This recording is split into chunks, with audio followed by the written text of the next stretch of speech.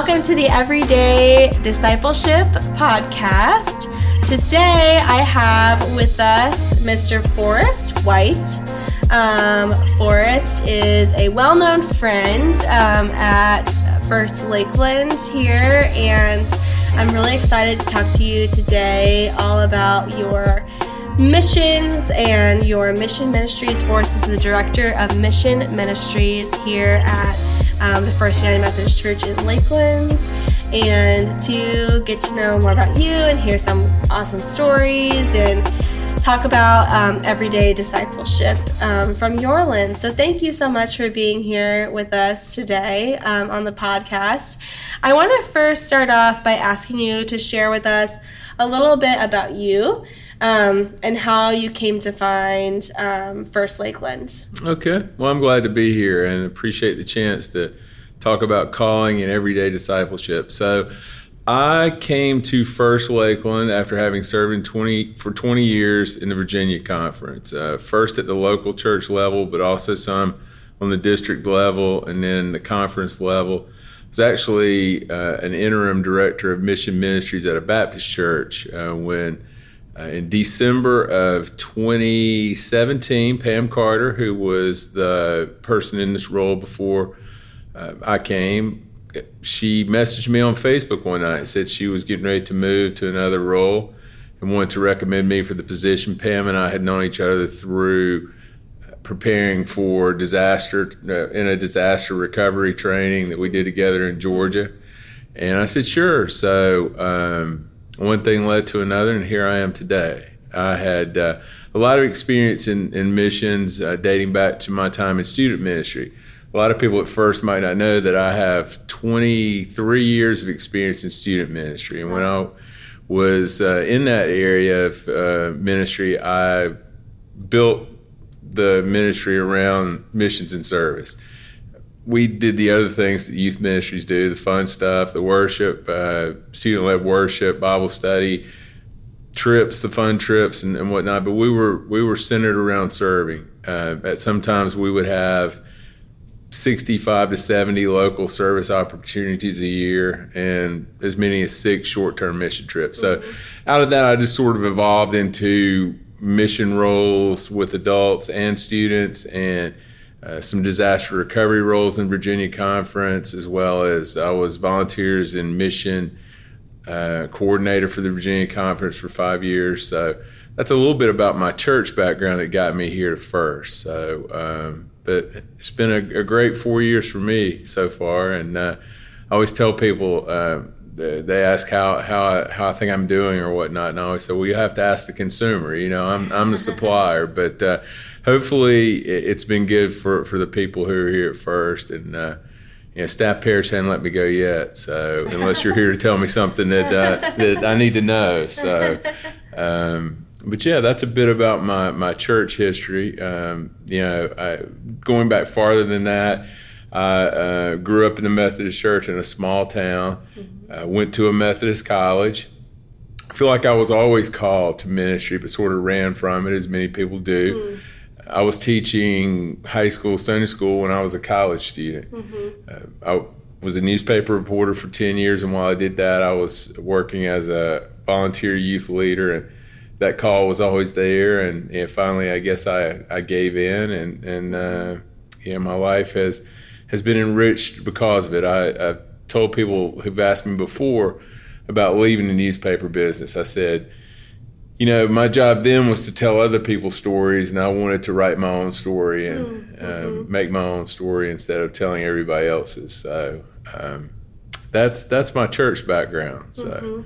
I think one of the things that we hear a lot about in church, but we don't necessarily all have the opportunity to see, is this conversation about the worldwide Methodist Church or the global Methodist Church, in that it's not just First Lakeland here on Sundays, or even the Florida Conference, or even in the whole United States, United Methodist Conference. We have churches all across the world and unique missions. So can you talk a little bit about the impact of mission work within the life of our church? Sure.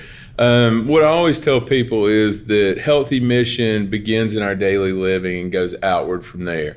Some people think, Jesus said that we're called to be witnesses in Jerusalem, Judea, Samaria, and to the ends of the earth.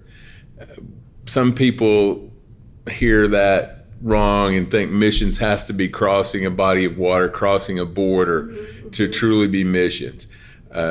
And some people would say, well, why do we have to go there when there's plenty of work to be done here? The answer to that, I think, is in Jesus' call there. Did not say to be witnesses in Jerusalem or Judea or Samaria or the ends of the earth. It's an and proposition. So we are engaged in ministry around the world. We have partnerships with Zoe Ministries, which empowers orphans around the world. We're specifically sending, or we have members who are part of a team going to Kenya this year, or in just a couple of weeks or a week or so to go and serve there. We have a sister church in Camagüey, Cuba. We have a ministry presence in Haiti, which is difficult for us to go to now because of all the turmoil in Haiti. We have missionaries that we support in Costa Rica, Japan. We have had a relationship with a church that we helped to build in Bulgaria. So we do answer the call to international missions. But again, healthy serving for the individual and for the church starts in the daily living. It's not just, things that we plan with all of our ministry partners, but looking for chances each day that are always placed before us to serve. And that's where, we really become servants, is when, that's becomes our DNA. We are just tuned in for whatever the opportunities might look like. I mean, sometimes people ask me the difference between volunteering and serving. Well, volunteering is something that is usually placed on your schedule when there's nothing else there, and it's usually done when it's convenient. Serving is a matter of the heart. It's looking for reasons to say yes, whether it be something as simple as someone who's struggling to carry a heavy load, literally or figuratively, that we encounter today, or again, just saying yes to needs that come up, and just looking for reasons to be involved and to help. And I think that when we do that, we show that people are valued. God's message to us through the life, death, and resurrection of Christ is that each of us is irreplaceable and each of us is invaluable. The world's message is you're easily replaced, and someone else can do what you do, probably even better. So you're easily replaced. But that's not God's message, and we need to be about living so that people understand that we are trying to share God's love, to help them see that they are of value in our eyes, but more importantly in God's eyes. The heart of serving is to show people that they are of value, that most importantly they are of value in God's eyes, but also as disciples of Christ they are of value in our eyes and should be of value in everyone's eyes. The world's message is clear to individuals. You are not that important and you are easily replaced. I can go out and find someone else who can do what you do, and maybe someone who can do it even better. But in the life and death and resurrection of Christ, God's message is clear that each of us is invaluable and each of us is irreplaceable. And that's how we should go about our everyday encounters. And that's truly what each of us is called to do as disciples of Christ. So how does that thought process that each of us is irreplaceable, how does that inform mission decisions? So if the church is deciding we want to do this many mission trips this year, we have the funds to do these types of trips, how do you make that decision in terms of where we're going to go, what kind of work we're going to do there in those places? Sure. Really, to answer that question, I should say that First has a really great just process in place to decide who gets financial support from the church. It's called our Outreach Funding Committee, and they meet in the summertime a couple of times, and they assign each member 2 to 3 of our ministry partners, and those individual committee members go out and they will interview people involved in the ministry, the leadership, and they'll ask for, some financial documentation of how money is used and how the ministry is structured. And then they'll come back and have a big discussion about what level of commitment we give them, for the coming year. Now, tying back to your specific question, I'm a big believer that if we're supporting something financially, we should be supporting it with our hands and our feet and our human resources as well. Mm-hmm. So what I was really working toward before the pandemic was that whole idea of how can we get first members out and connect them with the partners. And we're moving back in that direction. One great example is we've been supporting the Dream Center of Lakeland for a few years now. Now we're a part of their Engage Lakeland ministry, where we have actually gone into a neighborhood off Brunel Parkway and just started building relationships. Anytime you go and do something like that, you've got to go with the mindset of mutuality. We are not going into that neighborhood thinking we only have something to give. We're going in there knowing that we have something to receive as well. And while we might go in there hoping and praying that God will speak through us, we need to go in there believing that God will speak to us as well. I mean, so many of the short-term mission experiences and just day-to-day mission experiences that I've had in my life, you go and you think, why you're going, it turns out that God had something totally different in his plans. Or that maybe the whole reason we were sent was so that we could hear something, or we could hear God speak to us in a certain way. So that's one example of a new sort of ministry that's growing here at First. One question that I wanted to ask you is if you could tell us about a favorite trip, or maybe a recent trip or something, or a moment that just kind of stuck with you, if you would share something like that with us. I think it's an illustration for me of how God works when we are intentional about serving. So in April of 2006, I was still in student ministry back in Virginia. I was driving my son Austin to baseball practice on the west end of town. I got a call from the church on my little flip phone back in those days. Suncom, I think it was. It was pre-Verizon. But it was a church calling, and they were calling to tell me that Mary Elizabeth Brooks, a former youth, had gone to MCV Hospital in downtown Richmond and been diagnosed with leukemia.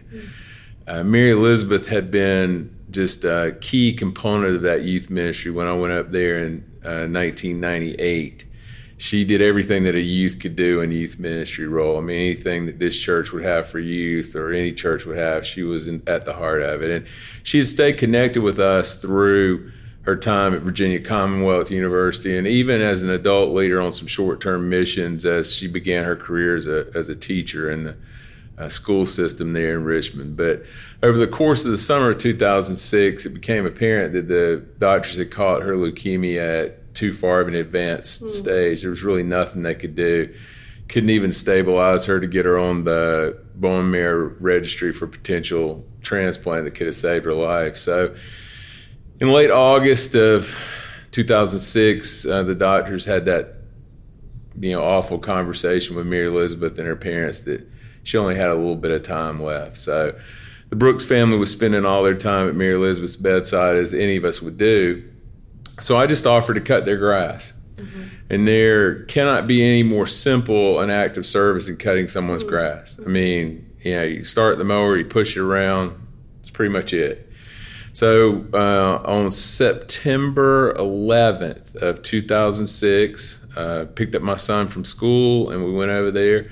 I got out their lawnmower. They let their yard go, as any of us would with a terminally ill child. And I just, cut their grass. And while I was cutting their grass, God spoke to me. I don't know how many times God has spoken to me and I didn't hear it, but clearly God spoke that day and said, build a Habitat for Humanity house in memory of Mary Elizabeth, or for Mary Elizabeth. I think it was just more of that.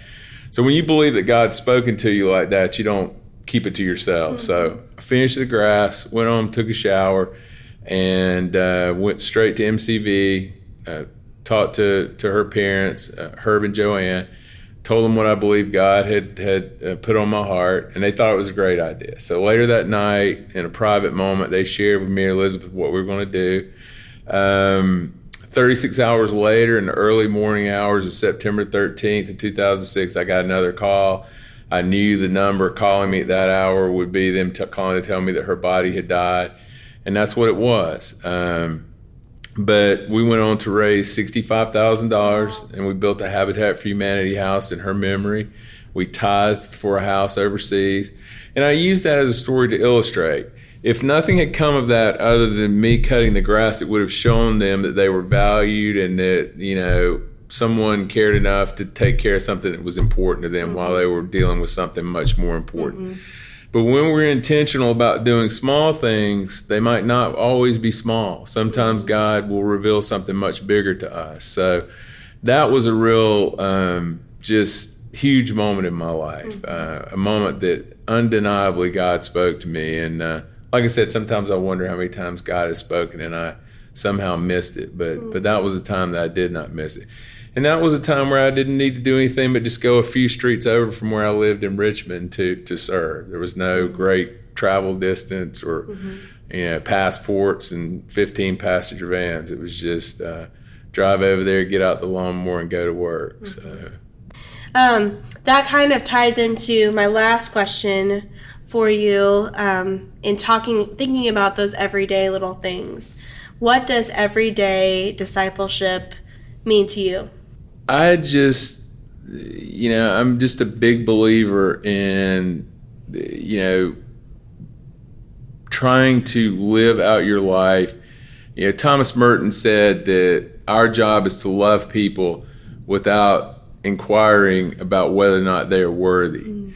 One of the great things about being a disciple of Christ, but working specifically in the area of missions and service, is I've never once knocked on somebody's door that had been, of a house that had been damaged by a storm, or gone to someone who was hungry and needed to be fed, or someone who was in prison and needed to be ministered to, and said, what's your sexuality?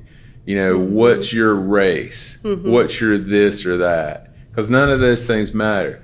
That's a human. That's a child of God. They may not fully acknowledge it or fully realize it, but that's who they are. And in seeking to live out that daily calling, again, I just think that it's so important to keep your eyes open for chances to serve, but live in such a way. I just sent my son 27th birthday. He turns 27. I have two daughters as well. I've only mentioned my son, but I love all my kids. And I just sent him, he turns 27 on Sunday, in a note, and just said, I believe in you, I value you, I'm proud of you. And I believe that's what we should do, or try to do, with all the people we encounter, to show them that we value them, and that, as I said earlier, that more importantly, God values them, and each of them has something to offer us, and we may have something to offer them as well. One thing that I always try to tell people here is that we're in a season of Pentecost, at least when this is being filmed, and because of the indwelling power of the Holy Spirit, the person who's sitting on the back row of the sanctuary is as capable of changing the world as the people who get in the pulpit. The church, I think, does itself a real disservice when it sets up the ordained ministers or the church staff as the people who have more capabilities or more direct lines with God. People will ask me to pray with them or for them, and I'm always happy to do that, but I kind of always offer a disclaimer that just because I'm on staff of a church doesn't mean my prayers are going to rise above the ceiling any more effectively or more quickly than theirs do. So what we need to help all the people at First and anywhere else understand is, God will work through you. God is with you. God is already at work ahead of you. You don't have to have, I believe Dr. King said, all you need is a heart full of love and grace and whatnot to go out and truly change the world. One of my favorite authors, Tim Dearborn, has written a lot about short-term missions, and he says, it's not the church that has a mission in the world, but it's the God of mission who has a church in the world. So we just need to keep that in mind. God is going to work through us and in our lives and through our lives when we let God take that proper place. And we believe that, that work will happen because of that indwelling power of the Holy Spirit. Mm-hmm. Mm-hmm. Awesome. Well, thank you so much. How can folks get involved with the ministry opportunities that you're providing? Well, we now have a system in place where we have some event registrations online. I am always here as a resource to help them, and I often tell people, if we're not doing something and you feel called to do something, maybe God's moving you to start a ministry of your own, and other people would join you in that. So we have lots of ministry partners, as I said before. I can connect them with them. Sometimes we'll organize groups to go out and serve locally. We have relationships like that with Noah's Ark, which is a ministry partner, and Society of St. Andrew, where we go out and glean. I was out gleaning corn yesterday. I was moving food today for Visti. So there's all kinds of opportunities out there. We're trying to do a good job of publicizing them, but they can always, shoot me an email, give me a call, and I'll try to point them in the right direction. Well, thank you so much, Forrest. I appreciate your time and for sharing with us today and for your perspective. I think that, just like you said, it is wonderful that we have these global partners like Zoe's Ministries and our partners in Haiti, and certainly those ministries are extremely important in the life of our church, but it's also the little things, and just like cutting your neighbor's grass. What are those little things you can do every day to be in service to others? You don't have to have a plane ticket. You don't have to go across the world. If you can, that's amazing, but that's not what you have to do. So I really appreciate that perspective. Yeah, absolutely. So thank you so much. Thank you.